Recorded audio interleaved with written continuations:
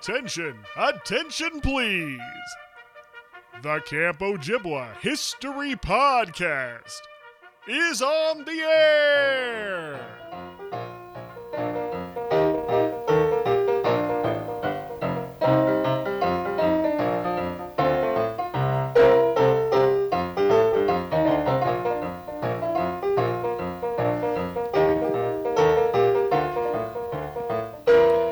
Hello and welcome to the Camp Ojibwa History Podcast. My name is Christopher Thomason. I am your host for this and many, many more trips down memory lane.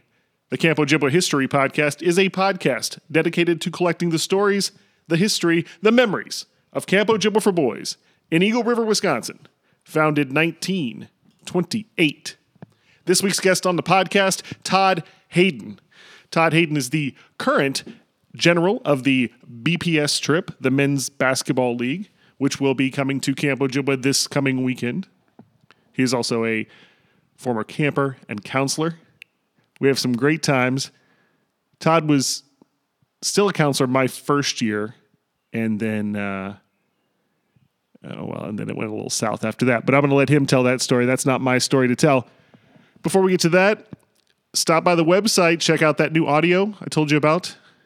All those new recordings that have been posted, they've been getting a little traction. I highly recommend Peter Pan specifically.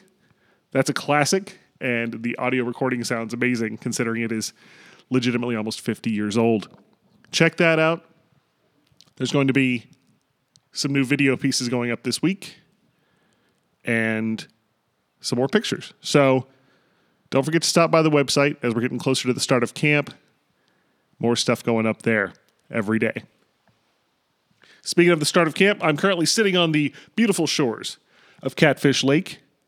The weather is a balmy 53 degrees, but it's still amazing, and I'm happy to be here. But, okay, enough of that nonsense. Let's get to the show. Here we go. Todd Heyden on the Camp Ojibwa History Podcast.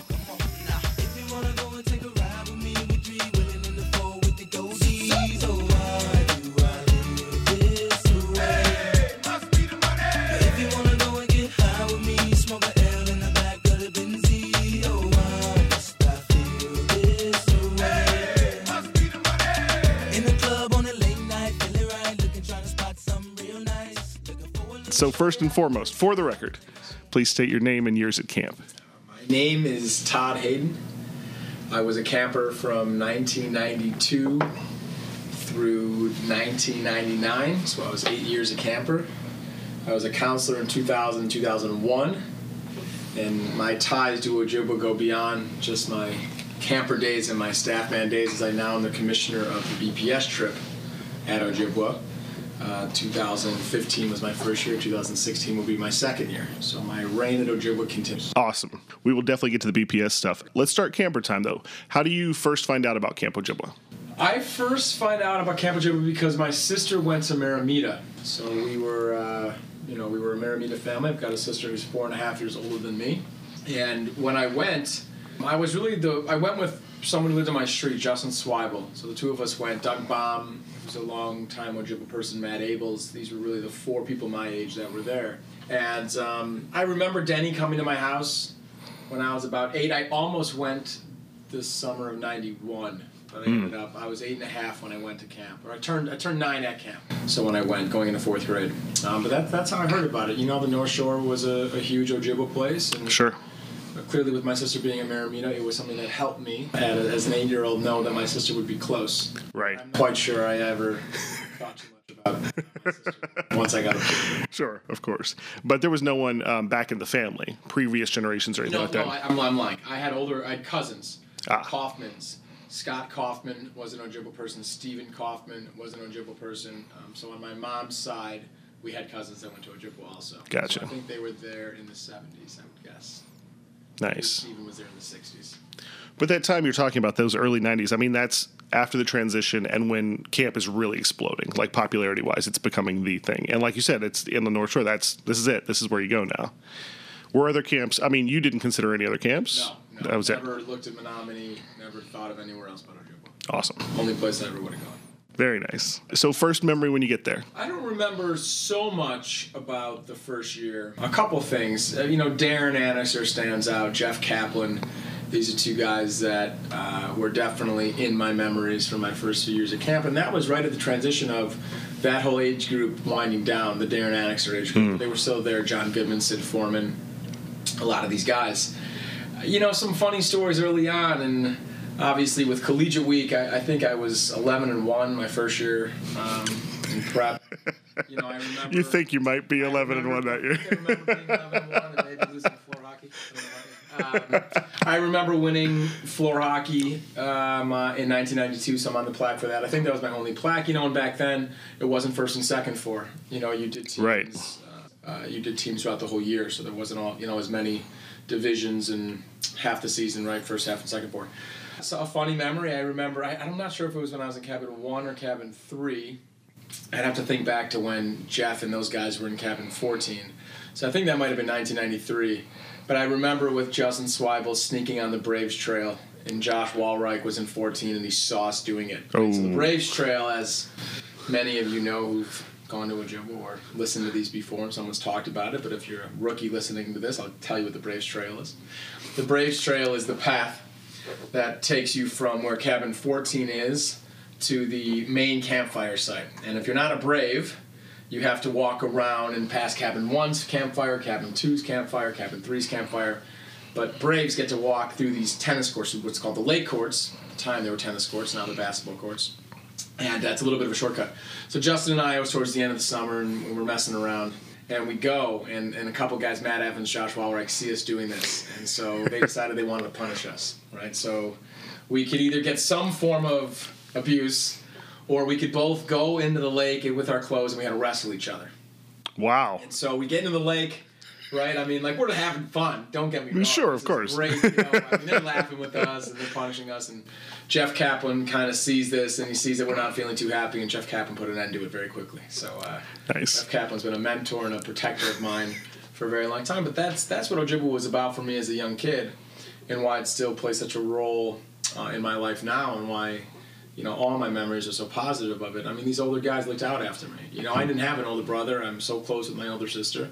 Always wanted that older brother, but I got that. It sounds a little cliche, but that's really what I got from Ojibwa. And yeah, for sure. Friendships with people my age, but more so the bond that I was able to form with guys, who were 6 years older than me. That's what Jeff and those guys are. And, I consider these guys some of my best friends in the world today. Yeah. And same with Darren and guys that are even older. I'm 32 now. And that's the special. That's what makes, to me, Ojibwa unique. I'm not saying we're the only camp in the world that has that, but the bonds are pretty tight there, and the fact that they live forever is super special. So a lot of sports. I'm an athlete, and I was going to ask, did you come in liking sports already? Oh, yeah, I was an athlete when I was young, and Ojibwa fit me perfectly. Nice. It didn't fit all my friends perfectly. That's the truth, and had these conversations with students recently, and I think that's okay. That's what I love about Ojibwa. There's a lot of things for a lot of people, but we're a sports camp, and I think we should be proud of that always. And that's why I went back, 8 weeks, 8 years in a row. Yeah. So it hooked me very young, and I just remember recruiting all my friends the next 2 years, having video parties with them. Oh, nice. Getting more of my friends to go Sure. as they felt a little more comfortable. And every single one of us, went back for a very long time. We all got very addicted at a young age. The second you get home, all you do is talk about the next summer. Yeah. You recap the previous summer and you're focused on the next summer already. And some funny stories. I'll give you another funny story. I remember on a bus ride up there, Adam Safro and a couple guys, and they're sitting in the back of the bus, and they're oh, this is bad, but and so we're sitting in the back of the bus, and sorry, Safro, and these guys are playing on the jukebox, right? These are the days of jukeboxes, and they're playing "Fuck Martinez," fuck Martinez, this rap song. I think it's Two Live Crew. I'm not so sure. I think it's Two Live Crew who sings that song. And I remember them showing me my first porn magazine. And them a little bit embarrassing me because I wasn't quite sure some of the pictures I was looking at. Sure, of course. That's a memory I give Adam Safro a lot of shit about to this day because I remember it perfectly, exactly what took place. I remember a lot about camp, and some really special memories. I remember 1993. I mean, these are not always the best memories in the world, but still still unique and different. And unfortunately, Paul James passed away in 1993. Right. I remember that I was up when the ambulance came. It was like 2 a.m. I was, 1993. I'm in cabin 3. I remember that summer also Dan Wertheimer was one of our counselors. Me and Adam Weiser, a kid in my cabin, decided that we were going to pick his little safety, his little lockbox? Lockbox, right? And it was one of the ones that only had 3 numbers on it. So in 999 tries, sure, we got this thing right?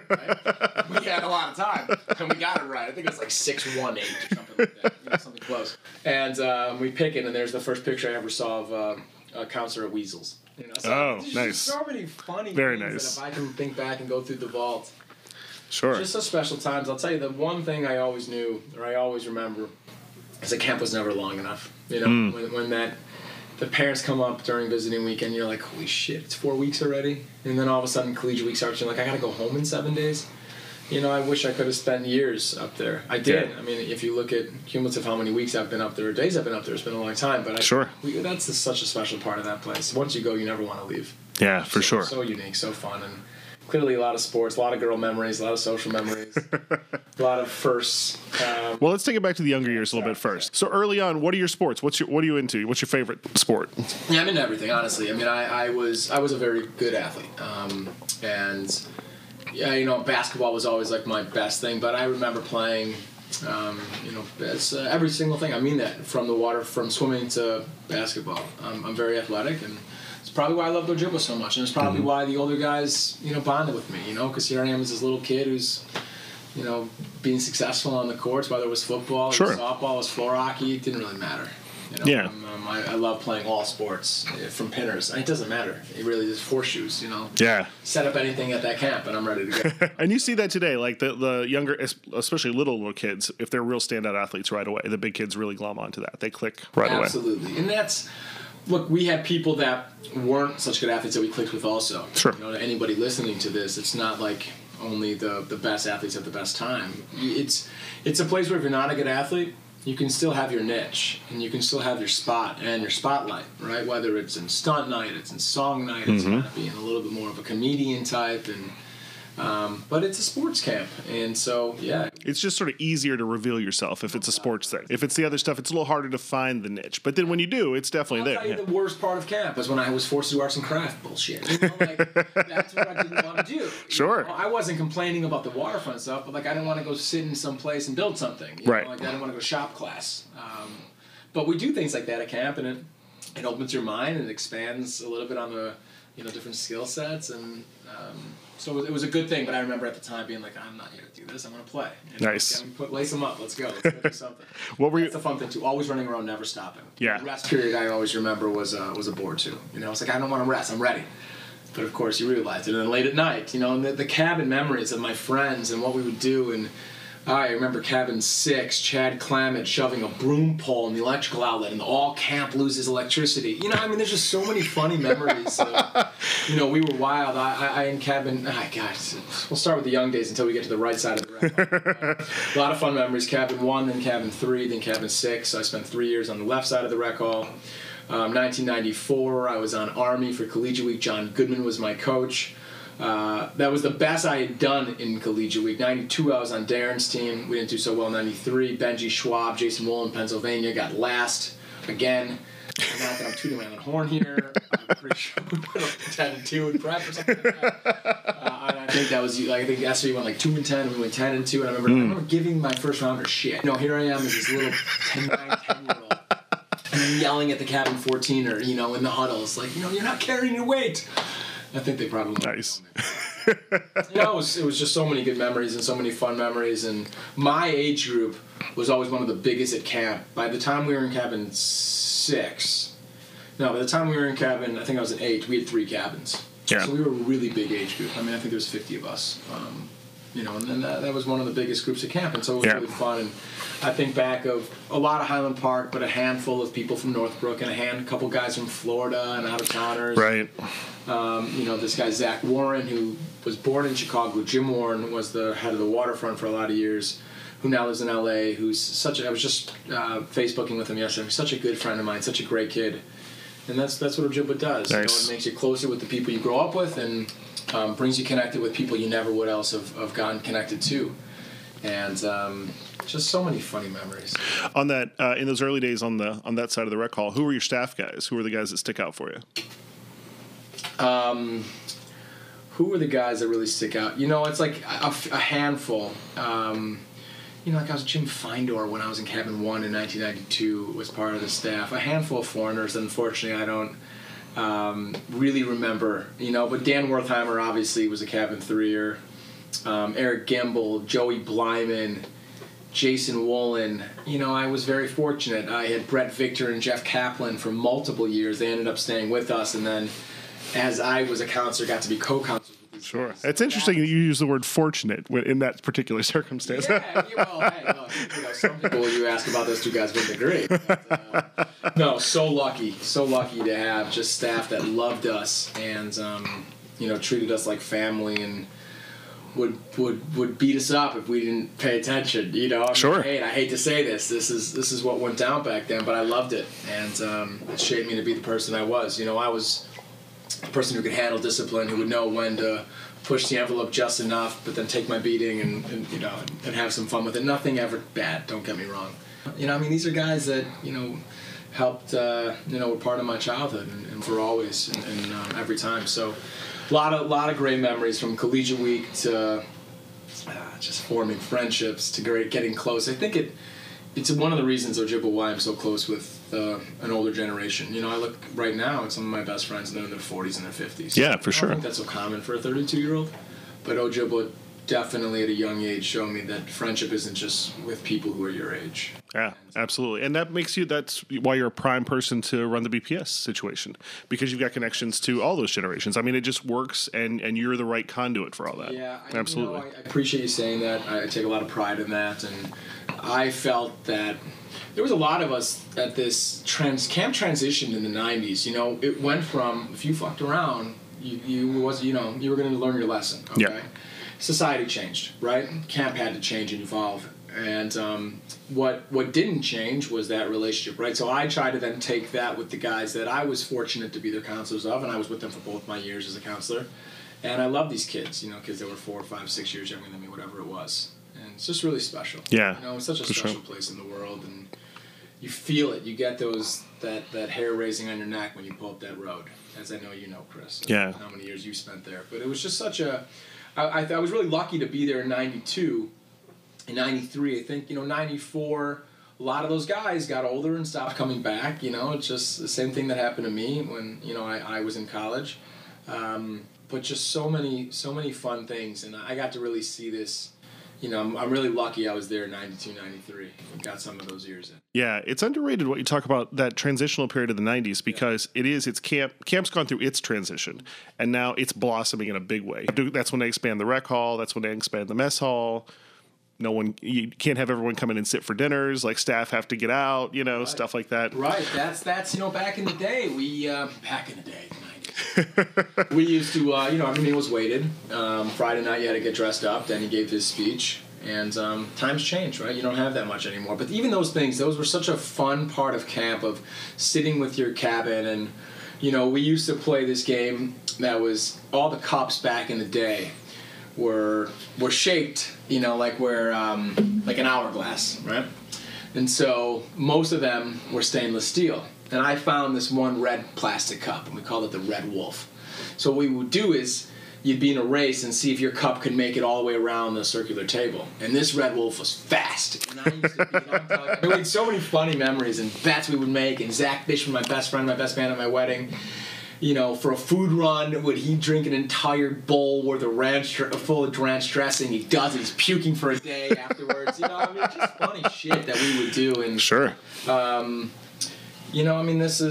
was surrounded by people who I love to this day, loved back then, and we all shared similar interests, and most of them, again, were into sports. But it was just such a fun, competitive place where you could, I'd want to beat the shit out of my best friend who I was playing with on the court, but then go back to the cabin, and, he's my best friend in the world. And so it just teaches you so much about life like that, and competition, and camaraderie, and brotherhood, and respect, too, showing you how to respect older, and... Absolutely. You said something really important there, and that's a really hard thing to explain to people about the wanting to beat each other up on the field and then come back to the cabin and be best friends. And it's so, we get it so easily because we live it all the time.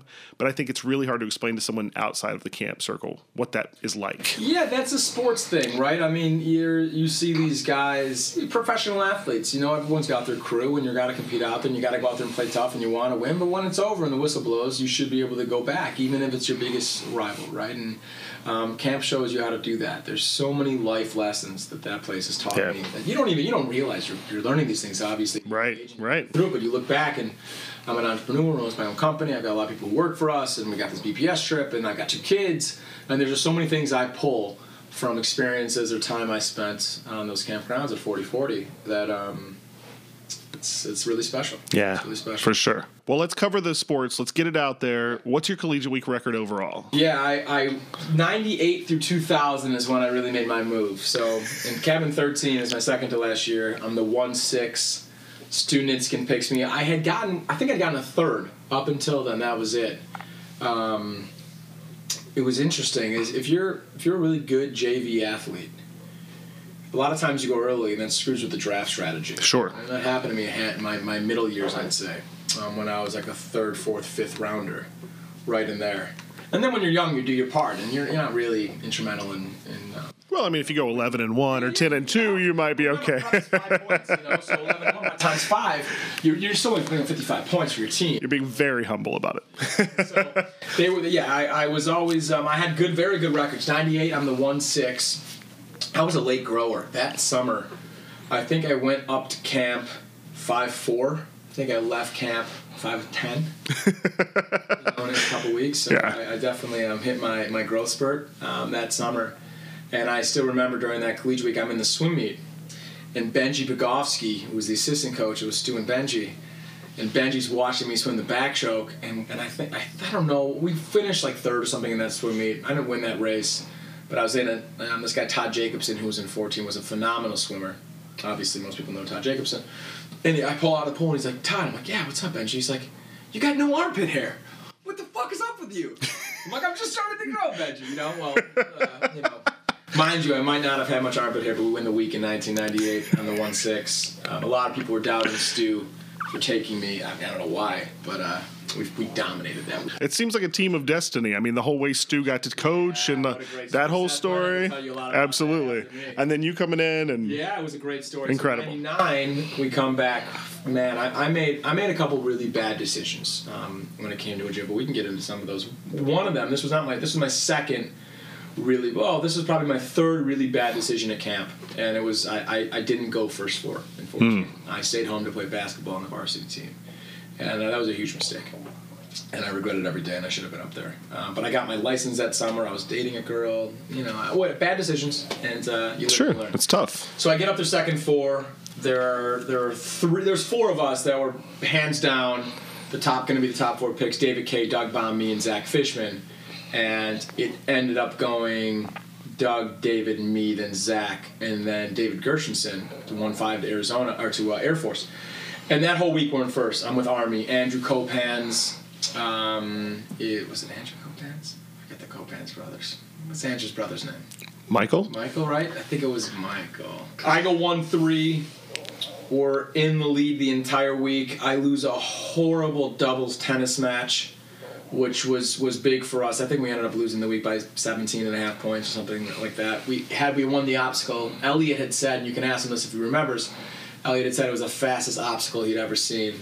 And a guy I love to this day, who I'm not going to name him, struggled a little bit on the slap shot part of the obstacle. I think he missed 29 or 30 shots. And I'm sitting there watching, and I've got a tear. I'm crying for him, not for me. I won, and I wanted to win again, obviously. We were pissed. I ended up, I'll plug myself here because I don't do that ever, right? So then I go to water baskets. I think I shoot 3 of 4, something like that. And we ended up losing that week by 17.5 points.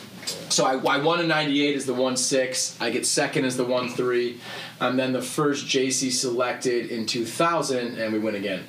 So I had a good 3-year run, and I believe, if we check the record books, I would have been the only person to ever go first rounder winner, first year JC winner. So nice. That's a good 3-year run with a first, second, and a first. Got to taste it as a first rounder, got to taste it as a coach. And it was great. I mean, you live for that collegiate week. You can't even explain it to people. When I try to explain it to non-Ojibwa people who haven't heard of camp, you can't explain that. It's the greatest competition in the world. The level of importance of that sporting event, you cannot tell another human being what it means. Oh, and it's so intense, so fun, and you're on a team with people from, cabin 14 to cabin 1. What a special way of bringing camp together at the end. So great collegiate week runs, always fun, and very fortunate, unlike a lot of my friends. I not only got to taste victory once, but got to taste it twice. In 2000, is that Ozzy? Who's your coach?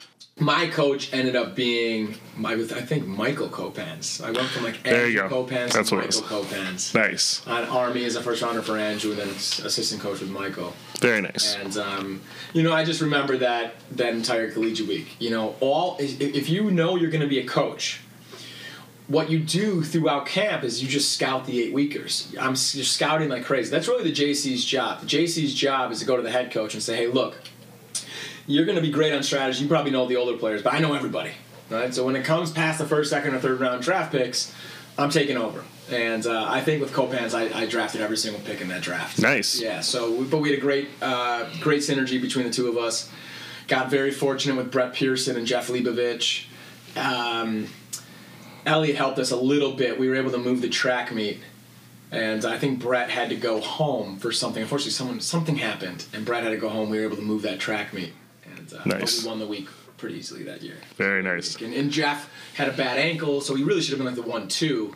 I might have played a role in making sure he slipped to the 1-5. I mean, it's such a manipulative, process.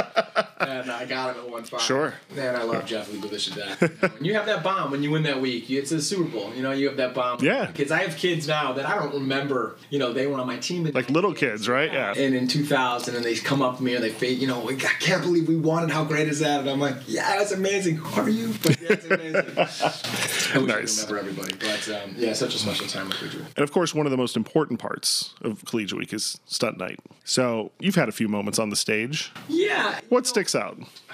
First memory on stunt night for sure, 1994, Army. Me and Zach Warren, who I mentioned earlier in this, played some part. It was a great stunt. And we were like jesters for the king. And we had our own solos, and we had to be really hyper during. And I remember us hitting 15 packages of sugar. Literally. Just chugging sugar packets and trying to get amped up. So that was my first real stunt night memory. I mean, most of my stunt nights, when we were on Princeton, we won stunt night. It's funny, me and Lee Bagan we'll go back and forth on that. He claims he wrote it. He didn't freaking write that shit. I wrote that entire thing. He's so funny thinking that he did. I don't care if he's a SEAL. I wrote that shit. I'll tell him that when I see him and he knows. What stunt was that? Was I there? I don't remember, but it was some musical. I knew. They were sweeping, or there was some sort of cadence to it? It was like stomp. We did stomp kind of stunt. I loved that stunt, for the record. Because look, as you get older, you're like, okay, what are the judges looking for? It's not about trying to go up there and be the funniest and making all camp life. You got to try to win. Right, and that's it. You got to have some talent up there. You got to be creative. And maybe we didn't win. Maybe we got second or something like that. But it was a great stunt. It was a really solid stunt.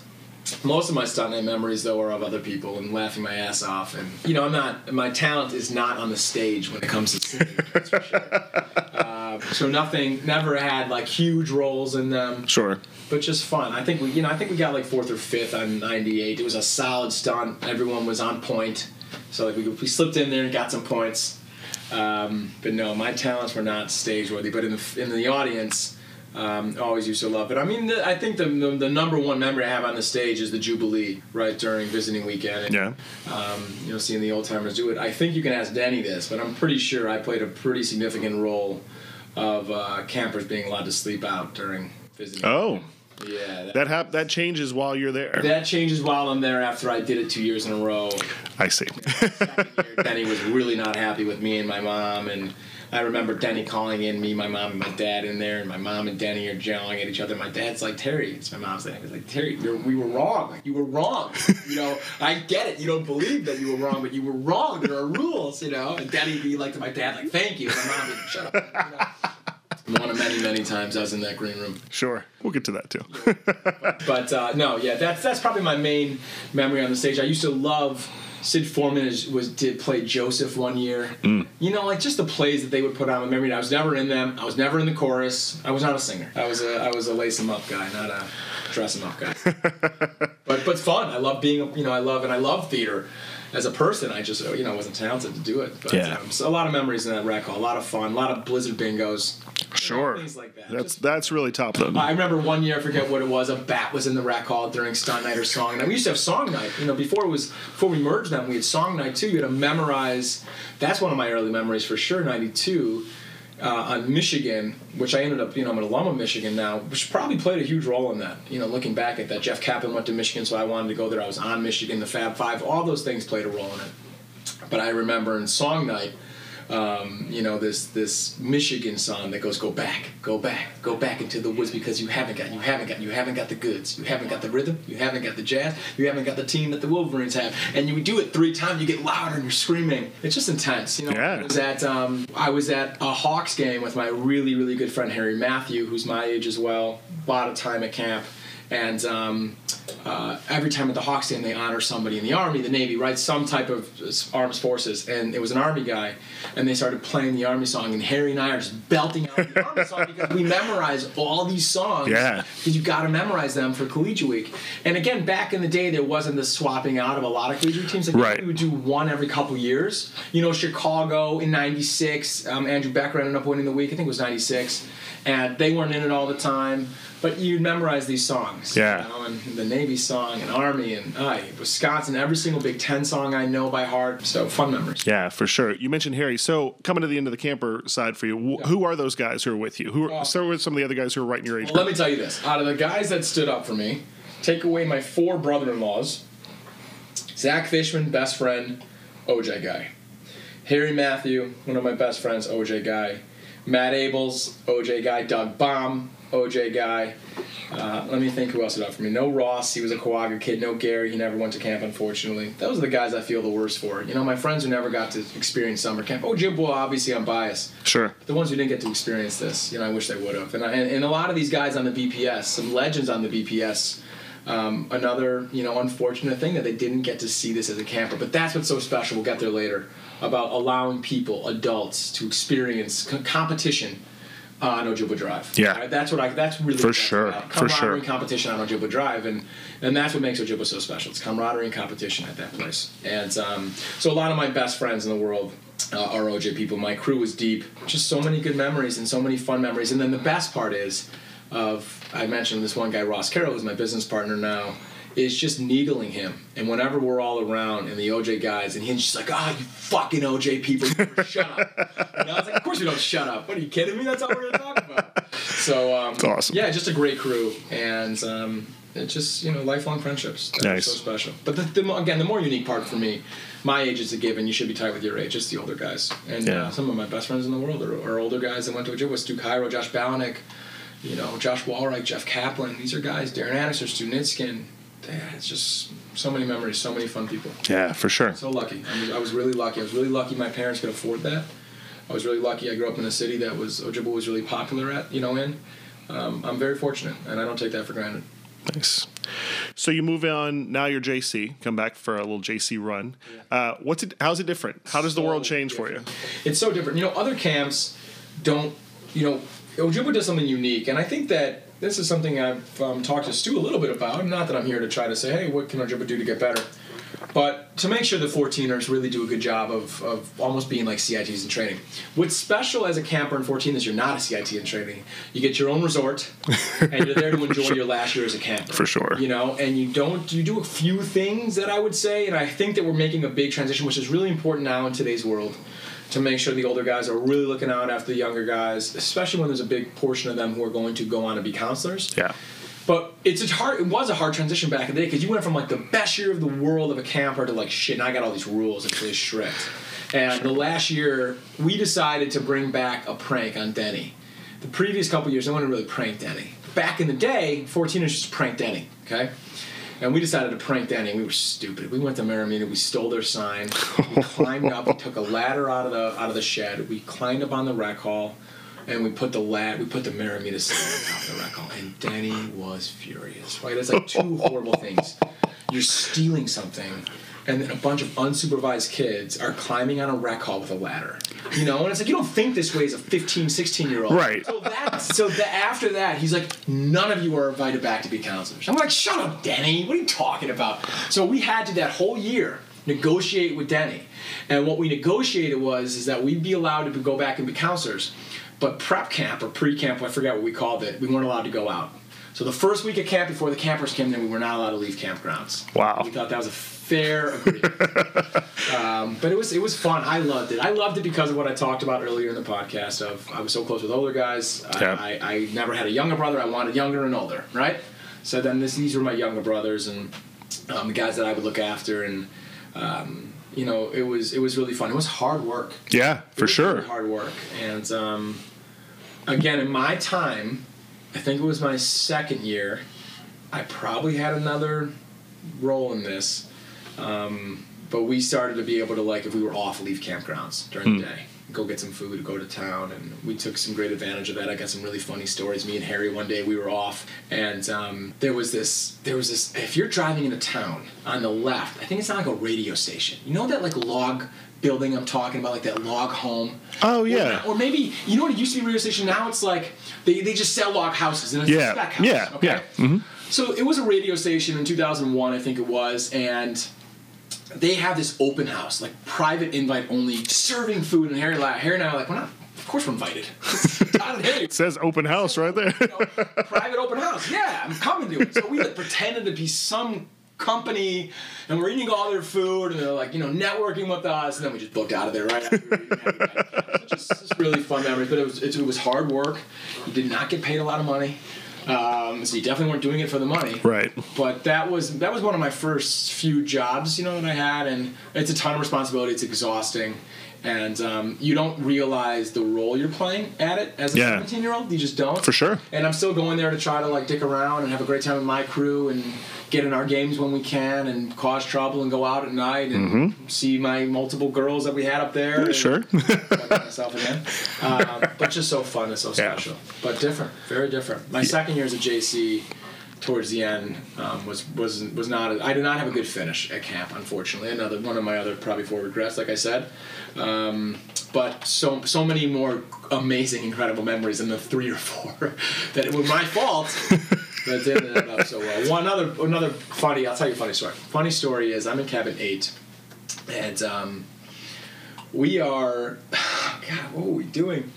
We're using deodorant, and we're drawing out things on the ground and then lighting it on fire in the cabin like a bunch of jackasses.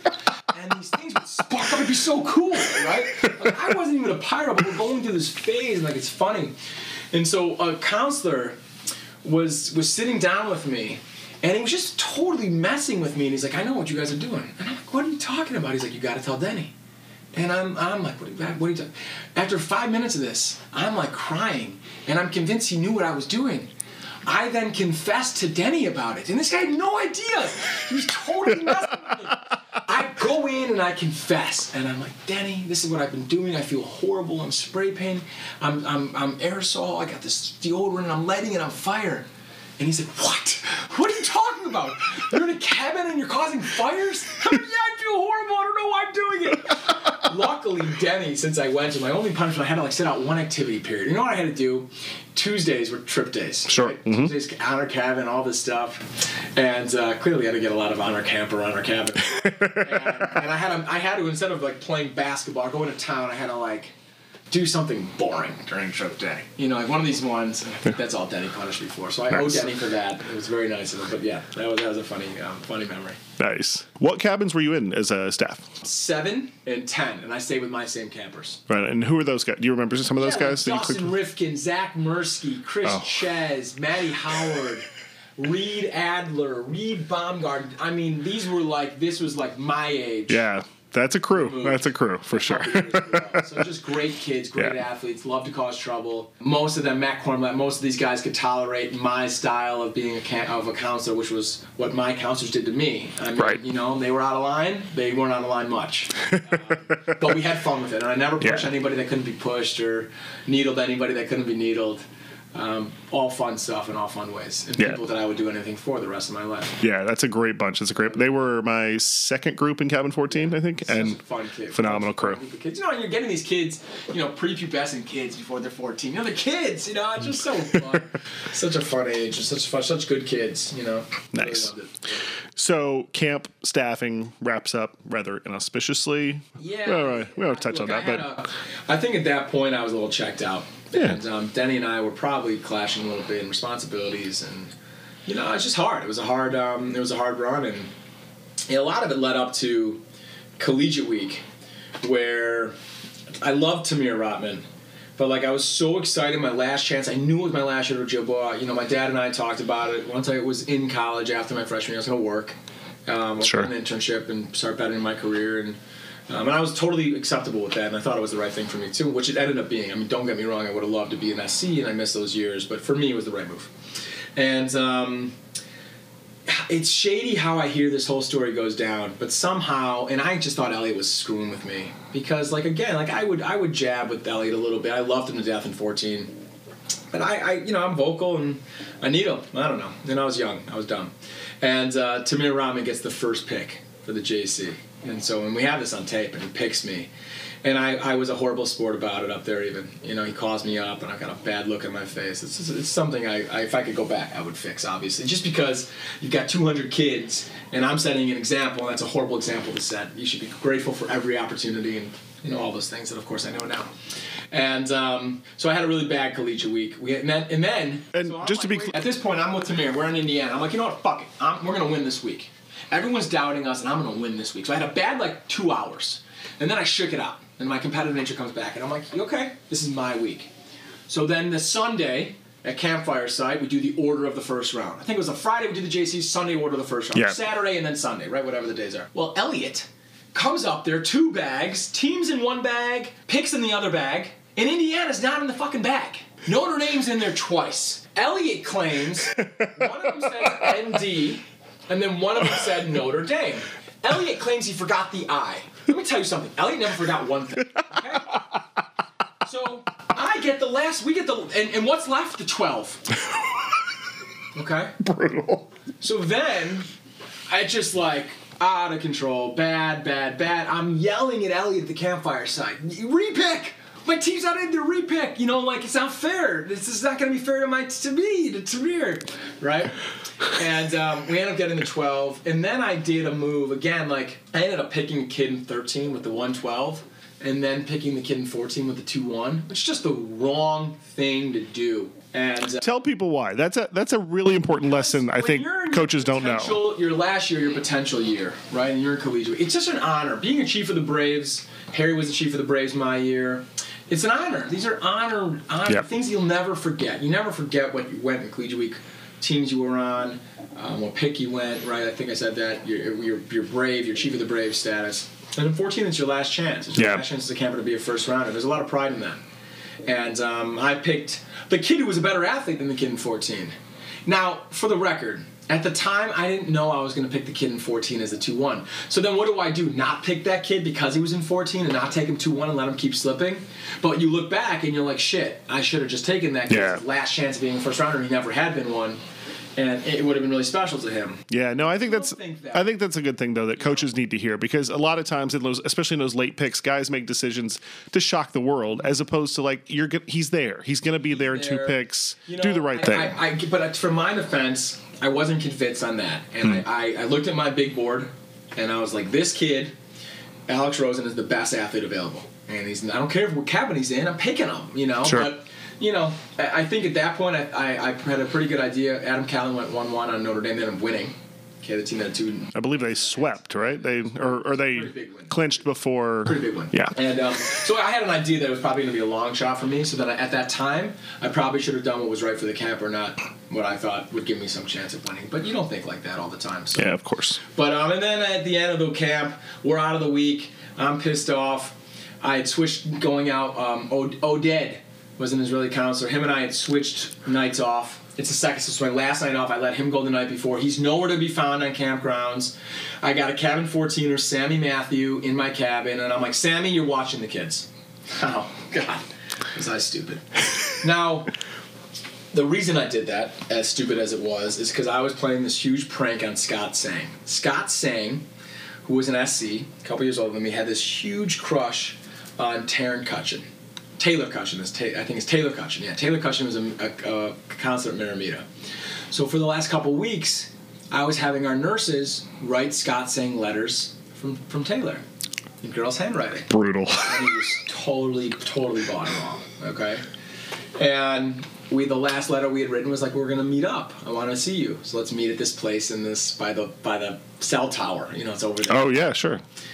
And I had like 40 counselors that were all going to be there. And when he showed up, we were going to fucking needle him. It was just totally prank. That is so I coordinated the whole thing. Brutal. I coordinated the whole thing. I switched nights out. I was pissed. And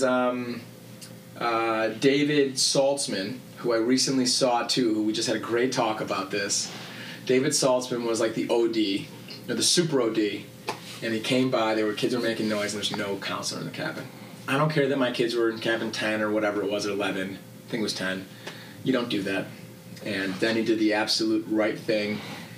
So that I came back and Sammy's like, they were here. They know you weren't here. I was like, okay, I'll deal with it in the morning. 7 a.m. We played the song, raise the flag, Todd Heyden, green room. Oof. So I walk up there. I walk in. Denny's got fumes coming out. Denny's like, what happened? I'm like, I left. I wasn't in charge that night, but I was the last one in the cabin, and I left. And I put somebody else in charge. And he's like, do you understand what you did? And I'm like, yes. He's like, get out of my office, you're fired. And I'm like, Denny, stop. It's the day before. We were leaving camp tomorrow. It was a Monday. Yeah. Camp ends on a Tuesday. Or Tuesday was a Wednesday. The day before was the last day of the week, everything. We're cleaning up, we're leaving the next day. And I'm like, what, Denny? What are you talking about? And he's like, get out. I don't want to ever look at you again. You've done that. I'm tired of you. I never want to, so I'm bawling. I run back into my cabin, Jeff Kaplan. I slam the door. He's like, what's going on? I tell him. He's in his boxers. He storms up to the office. He's like, Danny, what the fuck? Dude, he tells me this whole story. I hear them. I hear them yelling. I hear Jeff Kaplan just standing up for me, yelling at Danny. For no reason. He shouldn't have done that. Shouldn't have stood up for me. And Jeff's like, you can't kick him out the day before camp. His mother is like my second mother, and I'm not going to come home, look his mother in the eye and say I let him go home alone and I didn't drive home with him. If you're firing Todd, you're firing me too. And Denny's like, now, wait a minute. I'm missing a point. Adam Matazar was also in charge that night.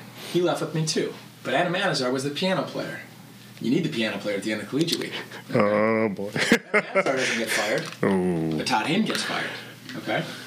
So Jeff walks up and goes, if you're firing Todd, you're firing me. Denny and him. It's all hearsay, right? I wasn't in there. Sure. And Denny's like, then you can get out of my camp too. Jeff comes back. Adam Matazar, we were all co-counselors. Adam Matazar goes, fuck that, I'm out too. Goes, Denny, I quit. I'm out. All three of us, then there was Oded, ended up, Denny then, I'm packed. My cabin's bawling. All my campers are bawling. I'm bawling, And we go back.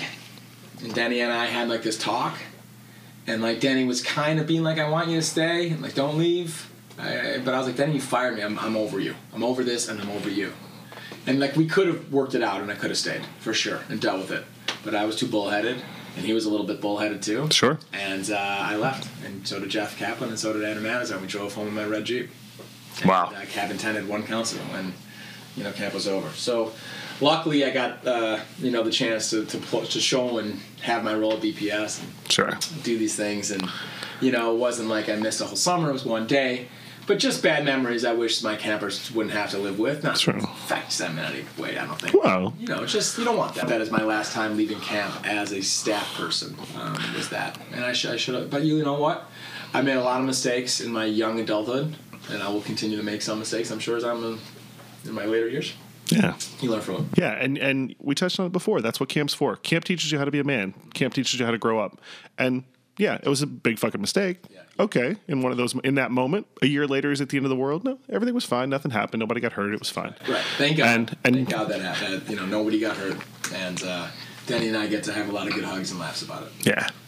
So now from that point until you start coming up with BPS, have you visited? Do you stop by camp at all? Or do you have any interaction or anything? Yeah, I did. I visited when I was 21. But it wasn't like a fun visit. Right. You know, but I was there, but then Denny and I worked it out, thinking like my mid-20s, and we were fine. And Ross has a place in Minocqua, so when I'd go up there, I'd stop by camp and see it. Nice. But never like a trip where I stayed at Ojibwa. Sure. Just BPS, but I've been on BPS since BPS 2. I missed one because I was late invited, and I had a bachelor party that I'd planned that weekend for another one of my best friends who went to Michigan, and then I missed BPS 6 for the birth of my daughter, who decided to come 5.5 weeks early. The Wednesday night, when on Thursday morning I was getting on David Baum's plane and flying up there. So, but don't think that Darren didn't try to get me up to camp, and don't think that I didn't try to toy with my wife a little bit. I'd be like, but Blake's okay. Unfortunately, Blake was in the hospital for 8 days. I was going to say, is this first child or second child? First child. Oh, which is sick, because I'm wondering if like Blake wouldn't have been so early, would I have tried to actually go? Sure. Like, I was here for the birth, you're fine. I'll be back in 2 days. Amazing. So let's talk a little bit about BPS. So we've covered a little bit about the sort of the basic idea of how BPS came to be. What do you envision BPS as being, and what do you envision BPS as going on to continue to be? Yeah. So BPS is a brotherhood. It's a bunch of guys that come together and truthfully come together in the spirit of somebody who died way too young. Brian Schwartz was a very special person. The interesting part of this whole thing, I never met Brian, and I was telling this to Darren the other day. I was talking to Brian, I was in my car and I was just talking to him. And, I feel this connection with somebody I never met before. I hope that people who come on BPS, whether and it's about split, maybe it's 60-40, 60% of the people went to Ojibwa, 40 didn't. It's a pretty good mix. But the most important thing is you remember what this guy stood for and what he lived for, and also how short life can be, so live it to the fullest. And it's a great place, whether you're an athlete or not an athlete, you play in one of the sports divisions or you don't. A bunch of guys coming up there, and it's like the training wheels of adulthood come off. Yeah. Like there's no filters. It's just fun.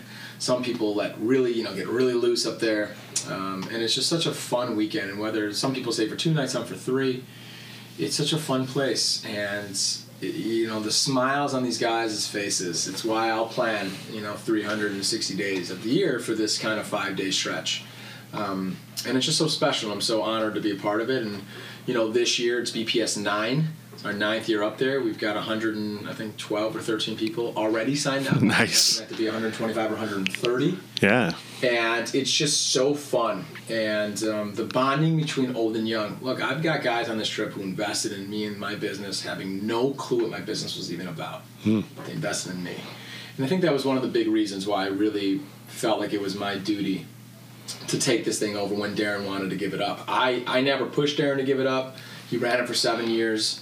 I had no idea what to expect my first year doing it. He's clearly been so helpful. But it's just a weekend of sports and debauchery and drinking and partying and laughing and sharing memories and building new ones. David Rosenstein, the bailiff, I didn't know David before BPS. David is like a brother, a friend, a father to me now. Yeah. Guys like Danny Barnett, who I was so afraid to talk to. And you hear this intimidating Danny Barnett. You've heard so many stories about it. It's one of my closest friends. That's what's so special about this trip, and it's the bond between young and old. That's what BPS really is about. It's not about going and playing 10 games of basketball in 36 hours and beating up your body. It's about the bond between young and old. And any new person who comes on this trip has to hear that from me. And if I don't think that they're a good fit, I don't care if it's Michael Jordan. I don't care about your athletic talents. Right. I don't think you're a good fit for the trip. You got to be able to give back and do what's right for the trip and walk up to somebody you don't know and introduce yourself. And that's something that's really special. Yeah. It's such a fun weekend, and hopefully we continue to grow and get new people up there. The best to me is getting rookies, people who've never seen Ojibwa. A real rookie, not a BPS rookie, but a person who's never seen. And Joel Zamudio is a great example of this, who's now such a part of like Darren's crew, and he plays basketball with these guys every Tuesday and every Thursday. Wow, nice. He didn't grow up in the North Shore, he's very different from that. And he calls these guys friends and brothers now. Yeah. That to me is what, I had 29 rookies last year, my first year running this. And a good portion of them had never seen Ojibwa before or hadn't been there in 20, 25 years. Really special. Yeah, it was a big year. All the reviews came back great. The influx of new guys. It was its own sort of transition, just like camp had its transitions. It was like a new leadership, new young guys coming in, new recruiting. It's going to continue. Yeah. Darren's crew all Brian's really good friends, and these guys, your 40s, your 50s. Hopefully we continue to get a great tick of those guys coming back, which we have. We really do. But it's going to churn, and that's just life. And so that's why we need fresh blood up there, and we got to continue this legacy, and we got to continue this incredible, partnership with Camp Ojibwa, which we have, and we're fortunate to have that time up there. For sure.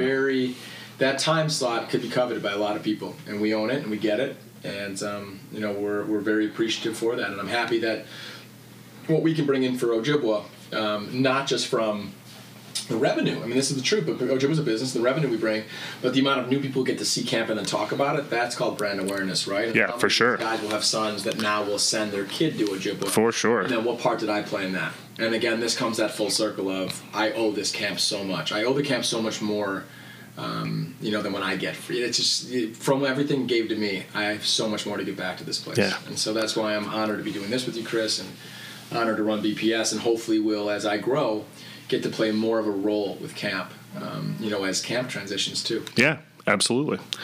All right. Now that you're grown up, now that you have kids, now you're doing this, and we've hit on this all throughout, but just we'll boil it down a little bit. In a simple, quick answer, how has camp affected your life? In more ways than I can explain. It's probably the greatest, outside of my direct family, the greatest influence that any place or thing has had on me. And I would not be me without Camp Ojibwa. Nice. Simple enough. And lastly, I need one great story. The one that I'm going to pull. Me and Harry, we are second year JCs. It's pre-camp. And we're both seeing these two girls that are good friends. 14 is empty. No one's in 14 yet. And so we decide it's 2 a.m, we're going to bring the two girls back, and we're going to fool around in 14, right? Well, the girl that I was hooking up with, her dad didn't know where she went. They had a house near Ojibwa, actually really close to Ojibwa. Oh. So the dad pulls up right in front of Denny's room, bright side. Oh, wow. Okay? So Denny wakes up, comes out there. Dad somehow knew, Harry Matthew, Todd Heyden, okay? And Ozzy is there. And I was really tight with Ozzy, and still am. I think he's a great guy. And we got some funny stories for another podcast, I think, about Ozzy. And Ozzy knew, I don't know how he knew, but, Ozzy just knew, what was going on. The dad is now talking to Danny at, 3 a.m, wakes him up. So Ozzy comes busting into 14. I'm hooking up on the couch with this girl. And he's like, Todd, get your fuck out of the cabin. Denny's on the prowl. So me and Harry both. Harry's in one of the rooms, I'm like, Harry, coach, we gotta go. So we get off them. I'm like, Chris, your dad's here, So we just book, right? Dad picks up both the girls, takes them home. I'm like, Denny, I don't have a fucking clue what you're talking about. What do you want me to do? All guys that put a gate on Ojibwa. Don't allow strangers. It's probably really dangerous. Denny, you're letting strangers pull up on our road. I think you need a gate. And I'm like, what are you talking about, Danny? I had no idea what you were referring to. I was sleeping. I was in my cabin. I was asleep. So that's a really good one. That's really awesome. Good one where Danny was like, Danny had me, but I'm like, Danny, what do you mean? I wasn't there. That wasn't me. Sorry, some guy knows my name. Put a gate on the road. Typical me trying to play chef and flipping it on Danny. That's fantastic. Punk. So that was my good one. That's awesome. That's my funny one. Hopefully many more. Sure. Many more as my son will, God willing, be able to go there. And, he's only 4.5 months old, but we're thinking about it already. There's a lot of OJ gear already. Awesome. Well, thank you so much. I cannot thank you enough for this. This is awesome. Really an honor. Thanks.